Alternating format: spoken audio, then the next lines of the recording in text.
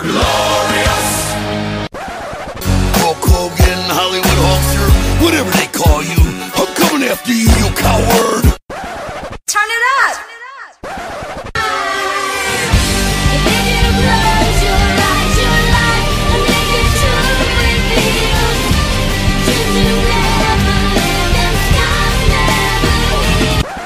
Delete! Delete! Delete! Delete! Delete! Delete! Delete! Delete! Hello and welcome to Broken But Glorious. I'm Chris Lapp and I'm delighted to be joined on the line by the owner of Chaos Wrestling, Dave Mercy. How you doing this evening, Dave? I'm very good, thanks for having me. Oh, well, thank you for joining us this evening. So, Dave has joined us to discuss the upcoming show, Coalition of Chaos, which is held on the 28th of October at the Hanham Community Centre in Bristol. So before we discuss the show, I just want to go through how you got into wrestling and a bit of history about the promotion. So, firstly, how long have you been a wrestling fan? I started getting into wrestling back in junior school, so let me show my age because I'm 35 now, so this would have been back towards the tail end of sort of Hogan and Warrior, I think. So I always remember my friends having those little wrestling buddies, the sort of little two-foot plush toy things. Yeah. But unfortunately I didn't have Sky at the time, so I'd normally get the sort of big pay-per-views on VHS from like the local video rental shop back when that was a thing. So I think the first pay-per-view I ever watched was probably WrestleMania 6, which was probably a couple of years old by the time I watched it. Yeah. And then, unfortunately, then it didn't become quite as cool, but then I got Sky and I started getting hooked on it. So it was around, 92, 93 when Brett became champion. That's when I really got hooked into it. So Late 92, he beat Flair, wasn't it? So. yeah, I mean, technically my first sort of live WrestleMania would have been WrestleMania 9, which I guess on reflection I probably shouldn't have stuck with it, considering that's probably one of the worst ones on reflection, but at the time I thought it was fantastic, and it dragged me in from the moment go. Like, it wasn't just about the wrestling, it was the whole storyline aspect of it, the characters, and yeah, like, when just that, seeing that first moment of seeing Brett, somebody knew who was a bit of an underdog, and then the fact that he became champion on a show nobody'd seen. I just remember watching Superstars one night when it was about 10 o'clock and I was up and watching it when I shouldn't have been very quiet, so my dad didn't find out. And then seeing Brett come out as champion, screaming, getting in trouble, get sent to bed. So that's probably my earliest sort of memories of me liking wrestling, and there was always like a small little elite group when it wasn't quite so cool, but we always used to stick with it, and yeah, it's become a passion and obsession ever since. Yeah, the 93, 94 is my girlfriend's favourite period of wrestling, so we've watched that on the network so many times. WrestleMania 8 to 10, probably. I've never heard anyone say that's their favourite. Wow, okay, that period's normally down as sort of the rebuilding period, so credit to her, that's impressive. I wouldn't say it's her favourite, it's a bit what she watched when she was little, and then she didn't watch it till our son got into it, probably up to 5 years ago. But yeah, WrestleMania, yeah, she loves WrestleMania 9. So I like it for nostalgic reasons, but probably not for critical acclaim. No. Now looking back at it. Right, so who was your favourite wrestler growing up? I think I really liked Brett when I was first getting into it, but I'd say the wrestler that when I sort of reached my teenage years I related to the most was Mick Foley. Yeah. Because for me, he was that everyman. He was I always found it really difficult to relate to certain wrestlers in terms of I thought I could be them kind of thing. But when I looked at someone like Foley, who is probably himself isn't exactly the most athletic person in the world, but was still able to find a role in wrestling with his body type, and the fact that he was able to capture your imagination through so many different ways in his performances, which I could connect to on a level which I couldn't do or couldn't feel like I could do with a lot of the other guys. No. Being a relatively plump man myself, I sort of related to him in terms of that. So yeah, I'd say Mick Foley's the guy that I probably related to the most, and the one that really sort of got me deep into wrestling. So what prompted you to don the tights and get in the ring then, from being a fan? It was a case where, by the time you get sort of 18, 19, and you're still part of that really small elite group of people that are friends that are watching wrestling, and it's always one of those things I wanted to do, and even say back then, which would have been the late 90s, it was really difficult to get involved with anything, but I actually found out through a friend of a friend that there was a school that was running actually in my town in Yate, outside of Bristol, and it was basically just crash mats on the floor kind of scenario. Unfortunately, the schools back then are nowhere near the level that they are now. But it was something that I was always a show off when I was in school anyway.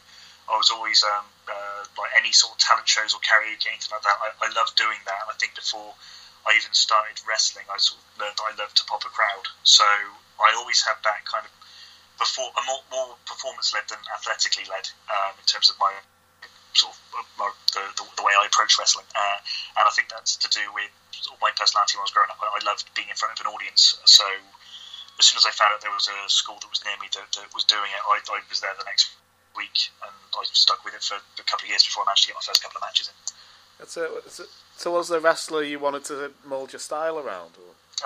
It was basically Mick Foley, which, in reflections why I've stopped wrestling a couple of years ago, because my knees and back are shot. Because I was, and this is the advice I'll always give to people not to do, but I was always taking the silly bumps. So I'd always be taking apron bumps. I would try to do things exactly the way Mick would do it. You would take ridiculous bumps so people would remember you for that, rather than necessarily having the best technical match of the night, because I knew I wasn't as good as some of the better wrestlers on the card, but I knew that I was willing to do silly things like throw myself off ladders or taking silly headshots that a reflection were kind of wasn't my finest hour, but those are the kind of things that I was trying to do because I saw that's how Mick got over, and that's kind of the approach that I try to take to it.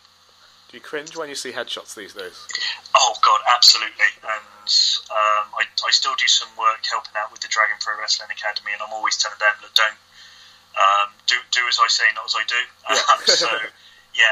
Especially now seeing that tight head drops or especially unprotected headshots. Now it's it was a different time in the late 90s when sort of ECW and the WWE were both allowing those sort of things to happen, and rightfully they won't allow it now. My memory's nowhere near as good as it used to be. I'm not sure if it is because of that, or if it's because of getting older, but it's not worth those sort of risks. There's different ways you can entertain now without putting your brain at risk. So where did the name Dave Mercy come from? Complete lack of any sort of originality. It's come before when I speak to people. It's not the most imaginative name. It's one of my trainers, Gideon, came up with it. To be perfectly frank, back then, and I think a lot of people do this when they first start wrestling, they don't think about characters. No. They just think about, I want to go out and wrestle. And the characters tend to form after that. So I just needed a name for my debut, and Gideon just said, what about, well, your first name's Dave anyway, what about Mercy? And I was like, I have nothing else, sure, why not, let's go with that. If I could go through that again, I wish I'd given my name more thought, because your name is very important, but by the time I sort of came to the realisation it was a bit naff, I was kind of stuck with it, so I kind of just ran with it for my career. Could you tell us about some of the gimmicks you've worked as over the years? Or? Yeah, sure. So I've worked as Crispin Buffley. So Crispin Buffley was an ironic fitness instructor that I did for 4FW. What's the best way to try to explain it? It was definitely comedy style wrestling. It was Simon Dean type thing, was it? Kind of Simon Dean, but imagine sort of Simon Dean with Dusty Rhodes' body. So that's kind of that's why I say sort of ironic fitness instructor. So a bit like Bullfit from last year. Bullfit, yeah. Imagine sort of Bullfit meets Simon Dean. That's kind of where I was with that. Another one I did. I'm not sure if I'm allowed to swear on the show. You can do whatever you want. Yeah. Okay, so I when I worked for Triple X, I had a character called the Sleazy Bastard, Dave Mercy, and that was basically for all. I was basically the character was a sex pest, to be perfectly frank, but that was against sort of any of my opponents that I was in there with. So I'd stuff my crotch with about 10 pairs of socks. Yeah. I'd shave an arrow into my chest hair down to my crotch. I'd end up trying to do a striptease for the audience. So it basically sort of Joey Ryan on speed is probably the best way to think of it. So I did that towards the tail end of my career, and I think that's probably the time when I sort of realised that getting over in wrestling, if you're really athletically gifted and you're brilliant at wrestling, that's fine. I wasn't, but I was able to use those characters and able to actually probably get more reactions without doing the silly bumps if I really thought about what can generate a crowd reaction using those characters than going out and risking my body towards the end. So did you prefer to work face or heel? I always prefer face. Yeah. And the reason for that is I think it's, I don't want to say it's easier, but I think it's easier to be hated than it is to be loved. Yeah. So I think it's not, you can do something very dastardly very quickly in a match, and to really establish that you're a heel, I think you have to put in a lot of effort, not just in that one match, but in your character, to try to get emotional responses from an audience that actually want to see you succeed.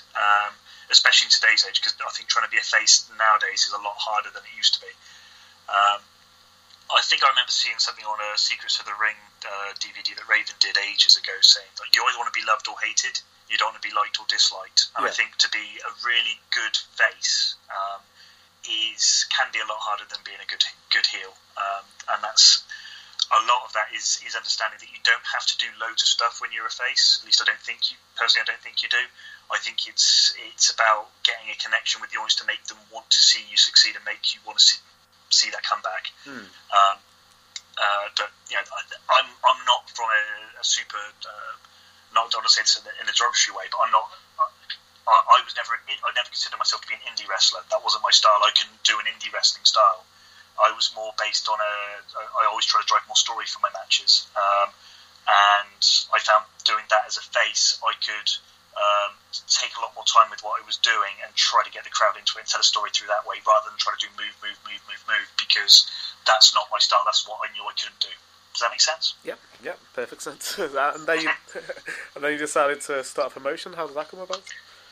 So the two guys that trained me, so Gideon and Jekyll, also known as Nick and Rob, who are my business partners, we were out on it was actually Rob's 30th birthday, and we just drunkenly agreed to it. But it was a long time coming before that, because they're guys that I would travel in cars with most weekends after shows, and most guys when they're in cars will dissect the show that they were just on and talk about what they thought worked, what they thought didn't work, what they would have done if they were in charge, how they thought things could have been different. And it kind of got to a point when we were in the same car having the same conversations for what felt like a decade. And it was kind of that case where if you're not part of the solution, you're part of the problem. So it's that if we don't at least try to put our money where our mouth is and actually try to do something and try to promote and put a product that we're saying that we would do, we're not really doing ourselves justice. And so that's basically how it came about. I think it was in January or late January, early February of 2013, and then our first show, Pro Wrestling Chaos, was in June 2013. Wow, so that's quite quick turnaround. Yeah, I think we were quite fortunate because we'd worked quite closely with a few promoters. So we worked for a lot of the promotion. So the main promotion we wrestled for was the Combat Sports Federation, CSF, based in Wiltshire, and we've done so much work with them, not just in terms of wrestling for them, but we helped promote the shows that were local to us as well. So we've done a bit of it. We haven't done the full end-to-end piece of being a promoter, but we'd seen bits and bobs, and we felt at the time that we knew enough to be a promoter. I mean, knowing what we know now, we probably didn't, but here we are. So, but the first show itself did quite well for what it was. We didn't know if we were going to have a promotion or if it was just going to be a one-off show, or if I wasn't expecting that 4.5 years later I'd be doing sort of podcasts and interviews talking about this silly company that we came up with on a drunken night out a few years ago. As one of our forum members, Dr. Gregory House, has sent in a question. Yeah, he says, what makes your promotion different to other UK companies that have opened during the indie boom? Okay, so I think the thing that we always try to do is we're all inclusive with our shows. Yeah. So we often get tagged with the fact that we're family friendly. We don't feel that we are. It's almost we will cater to any age group. The only two things we don't do is swearing and blood. Mm-hmm. So we always say to any family that ever comes to us, can I bring a kid to the show? We say absolutely you can. If your kids watches Raw, they'll be fine with it. But the one thing that we try to do is cater to a more mature audience in terms of the storylines and the actual in-ring action that we're trying to put on. Even though I personally am not an indie guy, because I can't do that, we still have stuff that's going to be suitable for a more mature adult audience. I think people have often referred to us before as sort of Progress you can take your kids to, or something along those lines. And it's not like we're trying to be Progress, because there's only one Progress, and they're always the guys that get mentioned whenever you talk about British wrestling. But it's a case where we're not family friendly, we're just not family unfriendly. And in terms of what else makes us different, we're not trying to be a travelling company. We're very passionate about staying in Bristol. We don't want to try to spread out too far, because we feel that there's more than enough wrestling promotions in the UK. Yeah. I think there's a stat like there's more wrestling companies per square meter, per square mile here than there are anywhere else in the world. And we know Bristol. We know it really well. We invite anybody that ever wants to come check us out to come find us. The travel links are really good here. But in terms of what makes us different, I'd say it's probably the fact that, you know, I'm a parent myself. I want to put on a product that I can sit down and watch with my kids. But at the same time, I'm an adult wrestling fan, and I want something that's not going to insult my intelligence. And that's the sort of the line we're trying to draw with what we do with Pro Wrestling Chaos. He also asks if Luke Gallows is an unofficial director of your company, but that's only a reference you'll get if you're a TNA fan from 2012. It's a bit niche for my liking, I'm afraid. I'm not sure. In TNA in 2012, he was called the Director of Chaos. Oh, the Aces and 8 thing. Yeah. Yes. It's brilliant. I can either confirm or deny if Luke Gallows is. He's not. So, could you tell us a bit more about the first show and some of your memories of it? Yeah, so, I mean, the first show, we were really lucky because we had a lot of favours we could call in for our first show, because we had made a lot of friends in terms of what we'd done by sharing locker rooms with a lot of people. So we had then still had a very good relationship with the Dragon Pro Wrestling Academy, who were based in Newport, now moved to Cardiff, run by Mike Hitchman now. Mike Bird, who was running the school at the time, sorted a ring out for us, sorted out music, sorted out an entranceway for us. He wrestled for us as well, and basically helped us more than anyone else, helped put on that first show. We called it, I think pretty much everyone that we booked that first show, we either knew or knew of through friends of a friend. So we made sure that we put on, first of all, a cost-effective show, because before anything else, this still needs to be a business. So we've got break-even points that we make sure that we needed to pass before we would put on a card. It was a 5-match card. I think the very first match we put on was a very different-looking Kid Lycos, who may or may not be the same Kid Lycos that there is now. He's grown ever so slightly. Versus Damien Dunn. That was the very first match that we had in Pro Wrestling Chaos. So it was Kid Lycos versus Damien Dunn. Was he no fun back then? He wasn't no fun, Damien Dunn, but he certainly wasn't embracing fun either. So I wrestled Mike Bird that night, probably one of my favourite matches I had. It was one of those very unique matches, because I was running around with a blue ass fly, so I didn't really have enough time to even speak with him. And Mike is somebody that we knew was underrated for a very long time, and dragged me through my nose throughout that match. It basically made me look a lot better than I was. I'm trying to remember the rest of the card, and I'm probably going to fail. But I can say that we nearly sold out that night. It was a really small venue. It was a community centre in Yate, near Bristol, where I live. It held about 180 people. We were about 15 shy of a sellout that night, which we were really happy with. Yeah. It's on our demand channel if anybody ever wants to check it out and really like single camera angled shows, because that's all we had at the time. But it's a show that's still very close to my heart, and even though if I watch it back now I'll probably cringe with the production values that we've got compared to what we've got now. But yeah, it was a very special night, and one that I'm certainly glad we did, because it made us kick on and carry on doing shows after. So as a promoter, do you find it difficult to let go of control once the show starts? Control the show, basically, because once the show starts, your reputation is in the hands of the wrestlers. If anything, that's my favourite part of the show. Because I know my job's done. I know there's only so much I can control up until 7 o'clock when that first bell goes. I know that everyone that we booked and put on a card is infinitely better than I'll ever be, and will always be able to do a job better than me. So, as much of a control freak I am with certain aspects of it, I'm generally at ease with the guys when they go out and do their job, because most of the guys that we work with, we've either worked with before or come in based on good reputation. It's incredibly rare that we've ever had any sort of situation when we've not been happy with a performance or anything that's happened within a match. And generally speaking, if that ever were to happen, it's incredibly minor and something that I don't think anybody else would really notice. It's just because we sometimes know what it is that we expect from a match, and it doesn't sometimes go that way. But that's the nature of wrestling. I think because the three of us that run it have been wrestlers and are wrestlers for a number of years before we started the show, we recognise that life could go to plan. And sometimes you have to react to certain situations, and that's fine. That's the beauty of wrestling.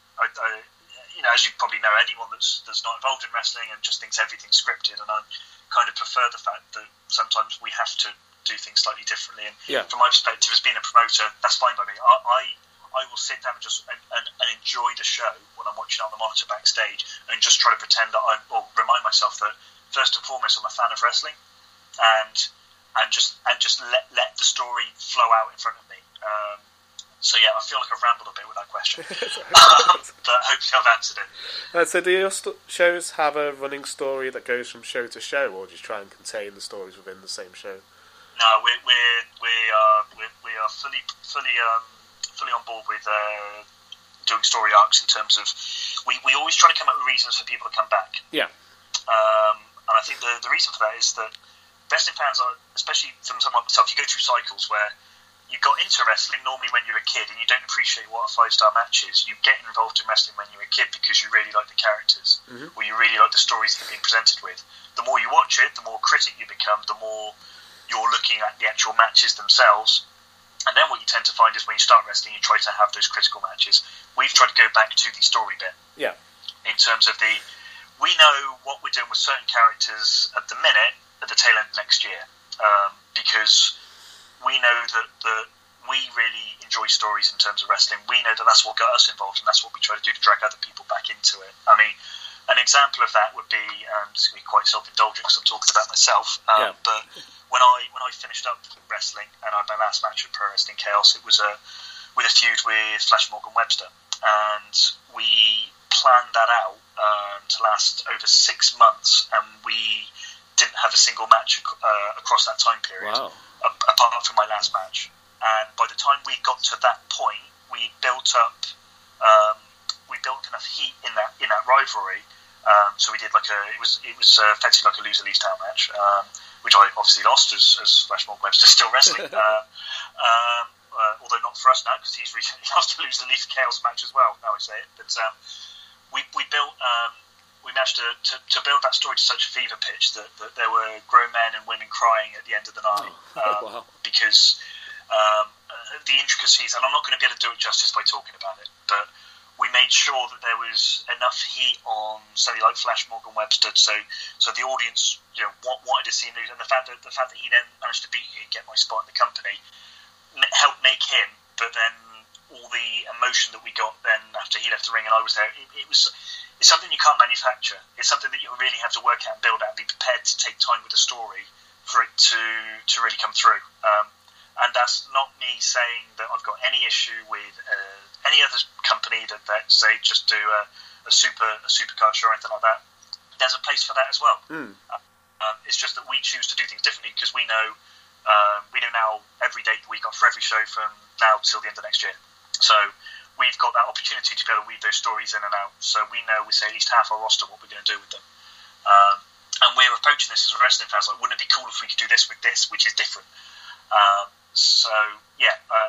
We love stories, to be perfectly honest. The story is key. The wrestling, because we're getting guys that we know and trust that can have great matches no matter what you do with them. If we can build a story that makes those matches mean even more, that's the sweet spot for us. Yeah, so we've had another question sent in. So Fernando asks if you could make a dream 3-match Chaos card with one women's match, one tag match and one main event, what would you choose? Ooh, okay. We talking. What sort of limits have I got here? He says he says that anyone is eligible, but you can just make it British independence if you want. What do I do? What do I do? Okay. No matter what I say, I'm going to annoy people if I don't mention them. So let's just get that out of the way now. Sorry to anyone I didn't mention. Okay, so I'd say, from a purely self-indulgent point of view, because the British wrestling match that got me involved in British wrestling, going back to 1999, was a match between Johnny Storm and Jody Fleisch, which I'm sure most people know about, or at least have seen, because it's a hell of a match. I'd probably put them as a tag team against Project Lucha, who have been with us for a very long time, and they've done a hell of a job for us. They are our current Knights of Chaos champions. So I'd probably put Project Lucha against Johnny and Jody as a tag match. Yeah. Women's match. Ooh.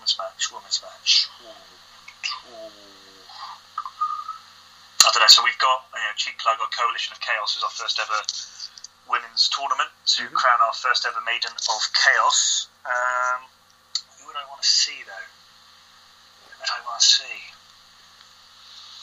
I'm going to come back to that. I'm trying to think. Right, main event. Let's go main event. You know what? It's a match that hasn't happened at Chaos and may not happen now because Webster's left. But we've never done Mike Bird versus Flash Morgan Webster. Yeah. Oh, cool. And they were sort of two of the staples that we've had within the company. Mike Bird was our first ever King of Chaos champion. Flash Morgan Webster held that title as well. They've been involved in multi-man matches, but there's a lot of history between them, not just in our company, but outside of it. And I know it would be a hell of a match, and not one that I think I've seen, especially one I've not seen in Chaos. And I'm bound to pick some of my guys for the main, so that's probably what I do for that. Women's match, right? Sierra Loxton. Yeah. Just because she's somebody that we have used a lot in terms of our women's division. So she's come through the Dragon Pro Wrestling Academy. Hell of a worker. Is going to be a big deal in the UK. I'm going to say her versus. Only because I know she really wants the match to happen. It's going to be her versus someone like Viper. Yeah. Yeah, which may happen depending on how the brackets go on the 20th of October.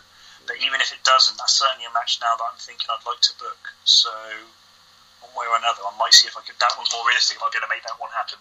So yeah, I've tried to keep it more British, tried to keep it in the realms of possibility, because realistically, I'm not going to be able to book Mick Foley. So that's kind of what I'll do with that.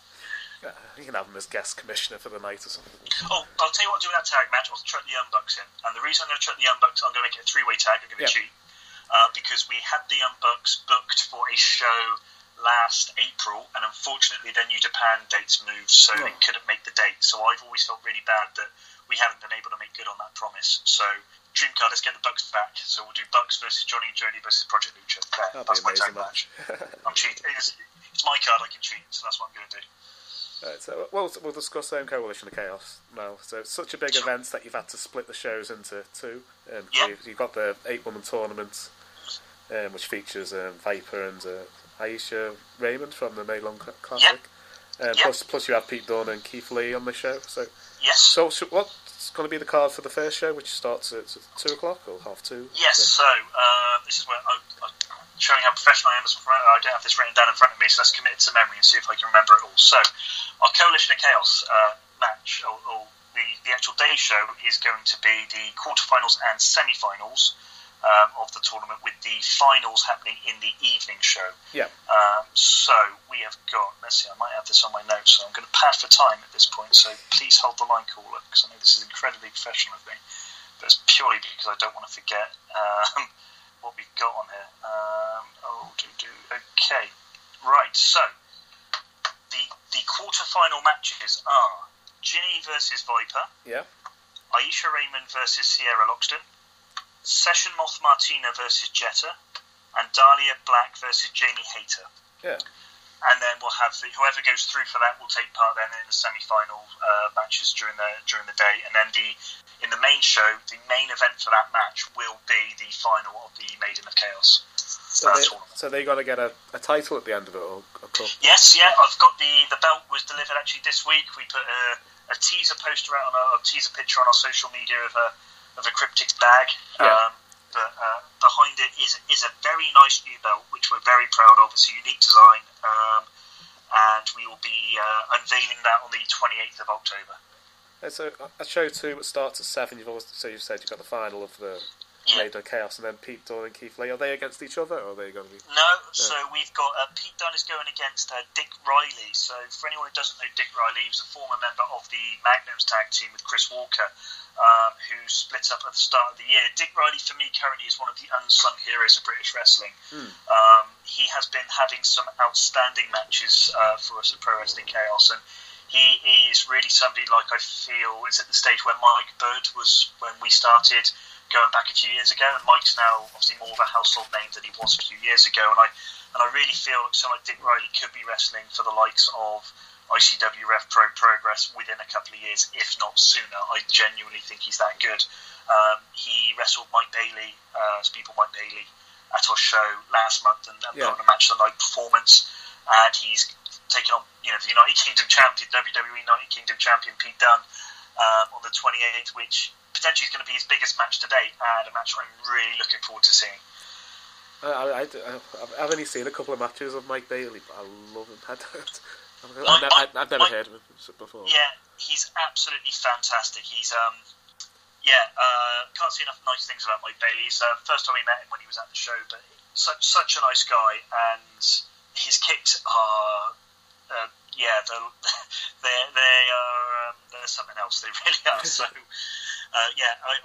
anybody that wants to check out Mike Bailey versus Dick Riley, you can see it all on ProWrestlingChaos.com/on-demand. There's a cheap plug. It's $3.99 a month. $3.99 a month. That's right. Some pounds, not dollars. Right. So who's Keith Lee against? We're not at liberty to say just yet. We have got a match planned. We should be due to announce that in a couple of days. So we're trying to keep our cards quite close to our chest in terms of some of the matches for the evening show. The only reason for that is we're really fortunate in the fact that the evening show is already sold out, which is a nice position for us to be in. Yeah.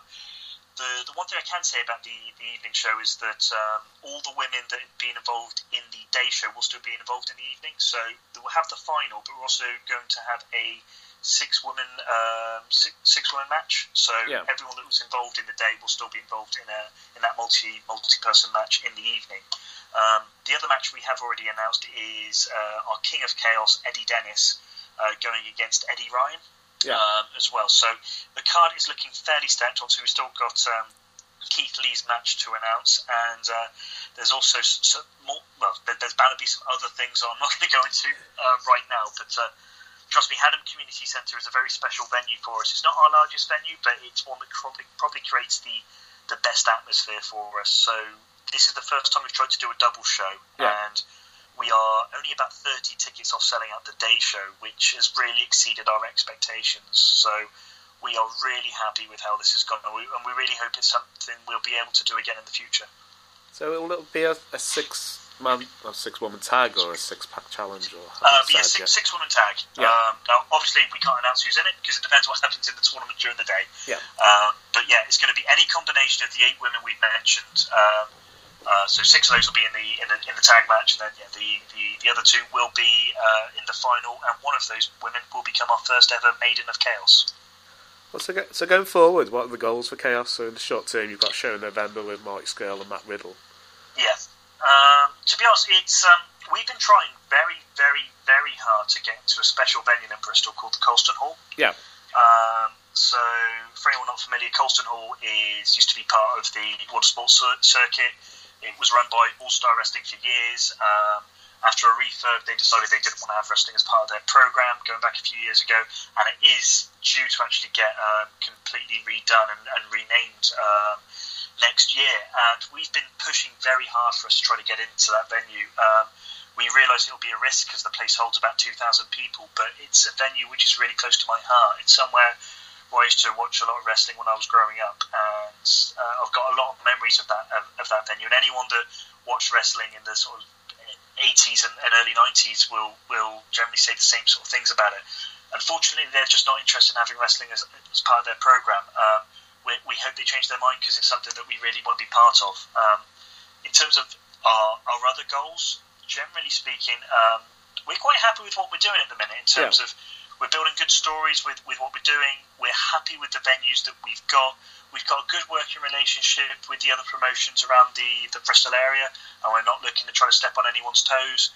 We're just trying to focus on what it is that we're doing. We always said that, I mentioned earlier, we don't want to travel outside of Bristol. We want to be what I've always said is like a magnet promotion. If you want to see us, we're not hard to find. Bristol's not that difficult to get to from the M4, the M5. So we're hoping that we're putting on cards. We're building stories which will make people want to come and see us.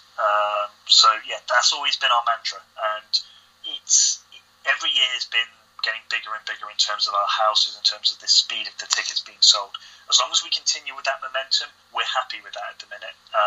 If we could get into the Colston Hall, that would be the icing on the cake of what's been a very good couple of years for us. Yeah, I had to do a double check on the poster because I was looking at the website and thought, that Ollie Davis from Wrestle Talk, and then I had to look closer inspect and it was Eddie Dennis. I was like, what? Yes, no, it is the pride of Wales, Eddie Dennis, current King of Scales champion. So in January you've got a show which's got the Rick and Morty poster. Yes. And it says you got your first ever interdimensional mystery portal match. Yeah. What's that? I think it's fairly self-explanatory. We're working on getting a portal gun, and we will see what happens. I mean, we've actually we've got a show that we run every year called Total Chaos, which is where we don't announce anything.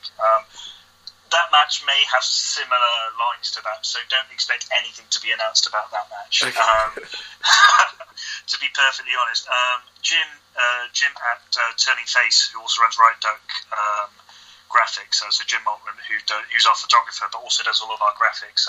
I just mentioned in passing, if you watch Rick and Morty, if you'd be able to do a poster, and within a couple of days he managed to produce that, and it's my favourite wrestling poster I think I've ever seen. It's really, really good. The three of us are massive obviously massive wrestling fans, but massive Rick and Morty fans. We appreciate it. It's a fairly niche taste to find somebody that likes both. Yeah. But for those that do, the feedback we've had on the poster has been very positive. So it's in a new venue for us at the King's Oak Academy in the Hexagon Theatre, which holds around 300 people. It's a lovely little venue. It's something that we're really looking forward to, and based on the poster alone and some of the ideas we're talking about, trust me, we're going to have a lot of fun with that show. But, I listened to an interview you did about 2 years ago, and you mentioned that for British wrestling to grow, you'd either have the companies would either have to start working together, or one company would have to take a risk. So, in the last 2 years, have you seen companies being more willing to work together? I think there's certain companies. I think what's the best way to put this? I think it's more companies aren't necessarily. You're not seeing co-branded shows anywhere. No. But I certainly think there's more understanding between promotions now than there was a couple of years ago. Obviously, the obvious one is that the WWE's got partnerships with a couple of them. So, naturally, that alone, compared to where we were a couple of years ago, is a huge step forward. And obviously, those companies will have to work together in some respects because they're working with a huge business partner, which happens to be the biggest wrestling company in the UK. Oh, sorry, in the world. Sorry, not in the UK. In terms of what we do, we have a working relationship with the likes of Dragon Pro Wrestling, as I mentioned earlier, and Attack Pro Wrestling. And it's not that we co-brand shows or do anything on those lines, but we help each other out. If there's things that we can do helping some of the guys' production out of the shows, we're more than happy to do that for them.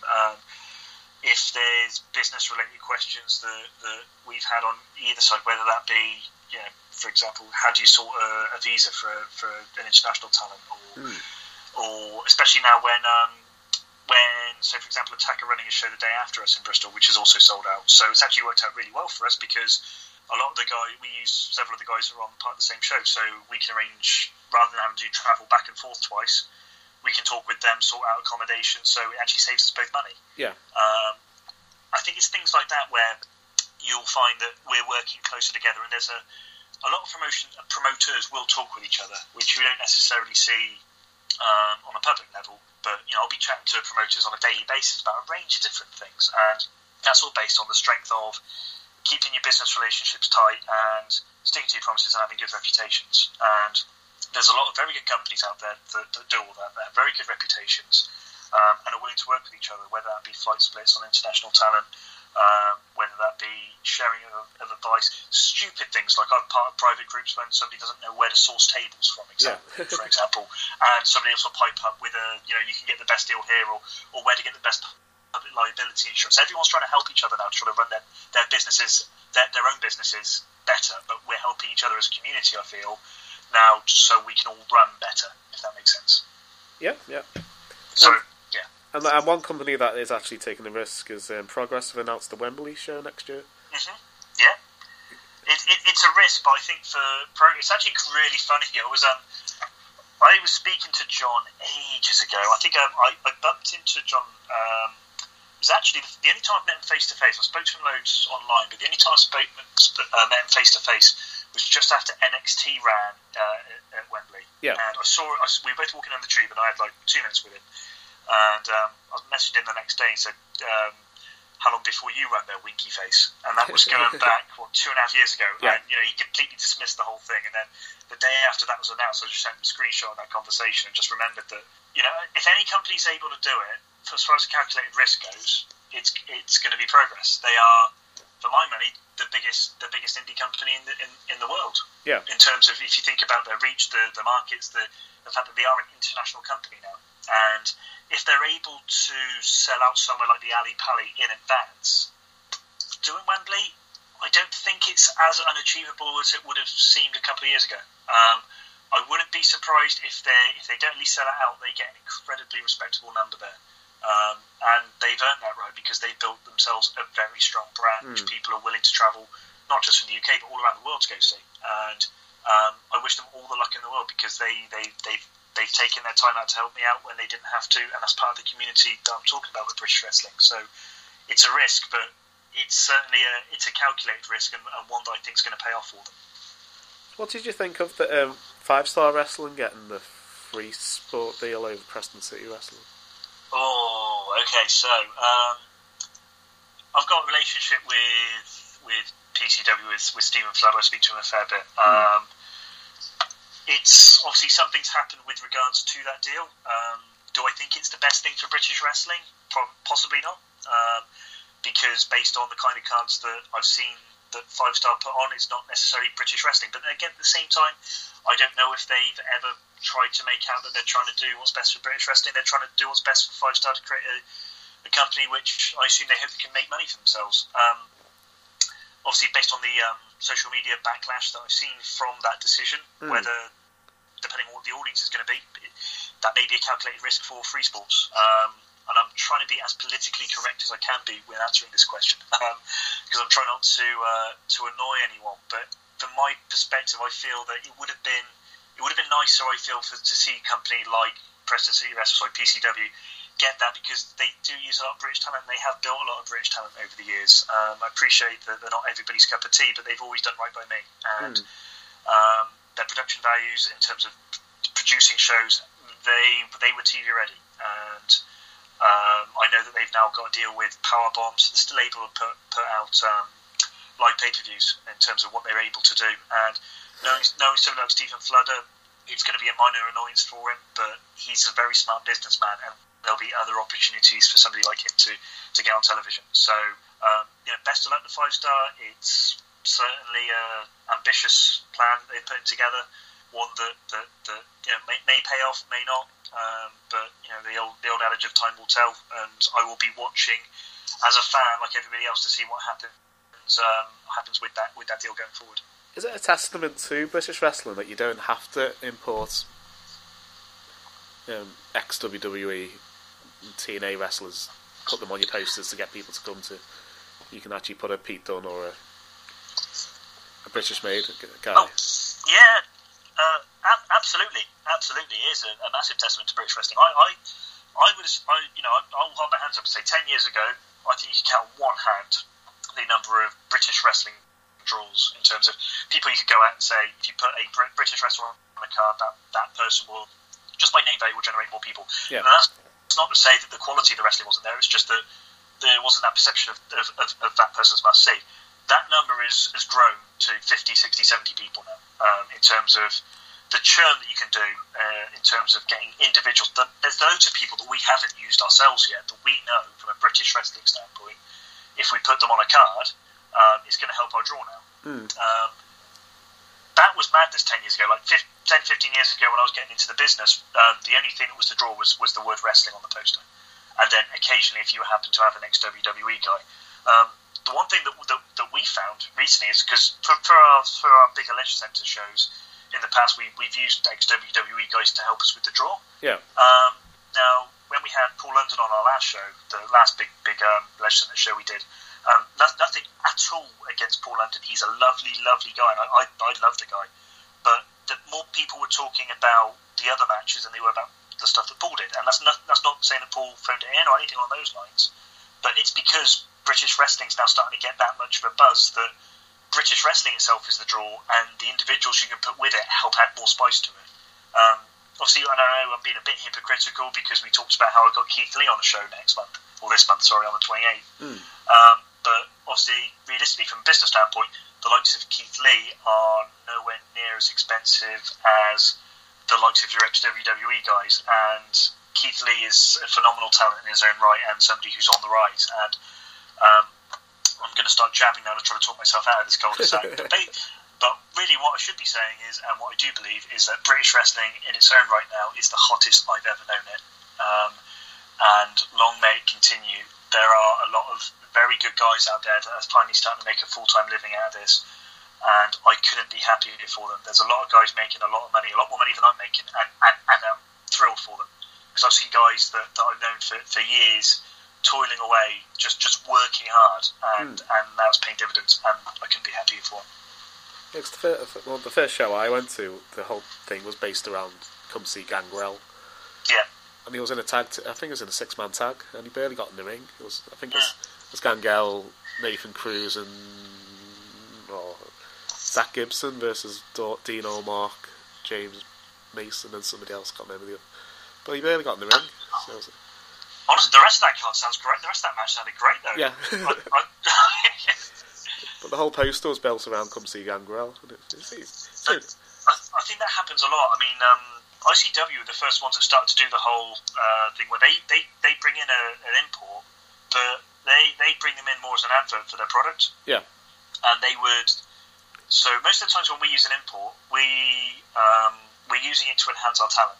And I'm not to say that talent enhancement is obviously not necessarily the best turn of phrase, but what I'm saying is normally when we brought in somebody internationally, we're doing it to try to help build our guys. We're not putting them in throwaway tag matches.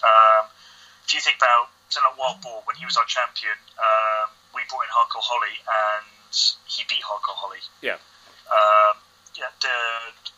A great example, I know it's not the same level, but when we brought in Chris Hero, had one of the best matches we've ever seen at Chaos against Eddie Dennis. So much so that the crowd, without him even saying it, he booked his own return because the crowd were basically saying one more match before the match, before he even left the ring.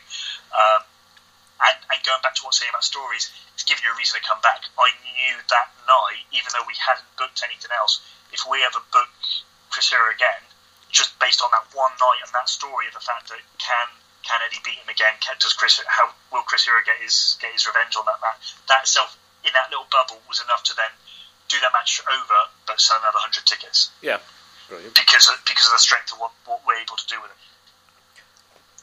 So we go quickly back to the TV. Do you feel that a TV deal is needed these days to get British wrestling to carry on growing, or do you think the other avenues, like your online demand, etc.? Yeah, I don't think television is as important as it was in the 90s or in the early 2000s, because there's so many other ways that people consume media now. I'm sure there's lots of companies out there that if they wanted a TV deal, if they really wanted a TV deal, could probably get one. I mean, look, ICW, ironically, they've got 30 countries that they currently run TV for internationally. So they do it, it's just that they choose not to in the UK because they've already got their on-demand. People are able to generate revenue through so many other streams now that on-demand has become more of an easily accessible thing for people to do in the way that people choose to absorb their content. there are a couple of companies I've seen that have got TV, wrestling on some of the more obscure Sky channels on there. We have new Next Gen on the Liverpool channel. So there's NGW. I think they're kind of an exception because they've got they've managed to get a deal with all of those. So we've got them down here and made in Bristol as well. So I can't remember the name of the group, but they're basically in every household group everywhere. So it's almost like a national free TV deal that they've got. And the way that NGW works, because they've now got the Butlins deals now as well, haven't they? So they're fairly busy boys. I think that TV deal's probably one of the better ones. There are some, if you really go through them at sort of 1 or 2 o'clock in the morning, there are some other ones out there that I'm not sure how much that helps a product. Yeah. If you look at Progress at the minute, they've got a very, very strong on-demand subscription channel. They're selling out every single show that they do, depending on what kind of deal it is that they're going to get for their TV. If it's going to be more than what they're going to lose by potentially people no longer doing the on-demand because they watch it on television or don't come to shows, is it worth the gamble when you've got a guaranteed income stream through other areas? I'm not sure. I don't know enough about the ins and outs of their business model, but I'm seeing a lot of bigger companies right now that aren't necessarily having TV products and are thriving. Yeah. So I don't think having TV is as important as it would have been. And I'm sure if any company really want TV, they could get it, and they're choosing not to for a reason. I know that we're not TV ready. I know we don't do enough of a product out there. We don't run enough shows for us to be able to put on a regular TV show. And it's not something that I personally consider to go down. There's other companies that are geared up to do it, but they're choosing not to for whatever reason. Right, so, one last question. There's still talk of a WWE-based TV show. What's the feeling about UK promoters with WWE basically invading British wrestling type thing? I think I saw a tweet from Joe Coffey. Yeah. Going back to the first Hydro show they had last year, because there was some controversy around WWE using the Hydro the week before the ICW did, and I think it was something like if McDonald's wants to move next door to your sandwich shop, McDonald's are going to move next door to your sandwich shop, or something to that effect. WWE are the biggest show in town. They're going to do whatever they want to do, and that's their prerogative. For me, it's not necessarily a bad thing, because WWE, for a lot of people, is a way that a lot of people get into wrestling. It's the most easily accessible product out there. It's the way that you cultivate and generate wrestling fans from a young age. It's probably not the best example, but if you think about it, I had somebody years ago make out that say, take a band like Busted, who are designed for kids, but they can get those kids involved into potentially guitar music, which then means that they might like a different range of music at an earlier age because they start to look into other avenues and other things around that music genre. WWE aren't the be-all and end-all of wrestling, but they are the biggest show in town, and they are a way that they can generate the most amount of fans. Now, if that means they start putting on they start putting on shows across the UK, they're not going to be able to, unless they decide to do it in one place every single time. I would assume or hope that they would try to take that everywhere, and potentially they could do a show in Bristol, for example, and that might hurt us 1 month if we did a show the same month, because people would choose to go to the WWE show than us. But that tells me that there's potentially thousands of people that we're not marketing to.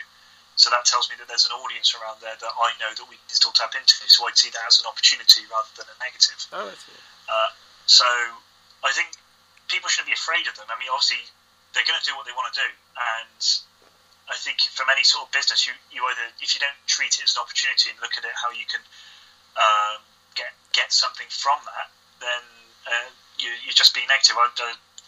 Someone always tells, don't focus on what other people are doing, focus on you. The more time you focus on anything anyone else is doing is time wasted on what you could be doing to build your own brand and your own product. So if WWE come into town, more power to them. That means I know that there's a lot more fans I can get to. Right, so before we go, do you want to promote your social media and your website? Yeah, thank you very much. So you will be able to find our Facebook page is Pro Wrestling Chaos. Our Instagram page is Pro Wrestling Chaos. Our Twitter is @chaos_wrestling, because somebody already got Pro Wrestling Chaos on that. You can see every single one of our shows from June 2013 to now on our on-demand channel, which you can find on our website, prowrestlingchaos.com/on-demand. You can get that for $3.99 a month. It works on any device. It also works on PlayStations, which I know is a advantage over something like PivotShare. So we don't use PivotShare. It's all produced by Your Fight site. Yeah. Also, for that $3.99, you don't just get our shows. You will also get all of SWA Shropshire Wrestling Alliance's shows, Ultimate Pro Wrestling shows. There's also Triple X's back catalogue, and we've just started to add Wrestle Midland shows. So there's well over 100 hours of content on there. Plus, we've got not just our shows, we've also got interviews with ex-WWE guys, so guys like Bob Hollies we've got a shoot interview with. There's one with Chris Hero on there. We've done one with Paul London. We've got one with Tommy Dreamer there. Plus, there's some special documentaries and stuff. So it's not, if you want to see some more behind-the-scenes stuff, we've added that as well. I think that's probably about as much hard selling as I'm going to do on the on-demand. So yeah, check it out, $3.99 a month. All the links will be in the description below this interview. Fantastic, yeah. Look at the links on your phone. Do that. I've really enjoyed speaking today. And good luck with the Coalition of Chaos show. Sounds amazing. Wish I could live nearer to Bristol. Well, that's right. I'm sure you better check it out on demand. I may have mentioned it. Yeah. $3.99 a month. Yeah, $3.99 exactly. Alright, so thanks for joining me. I'd love to have you on again in the future. Absolutely. Thanks for having me.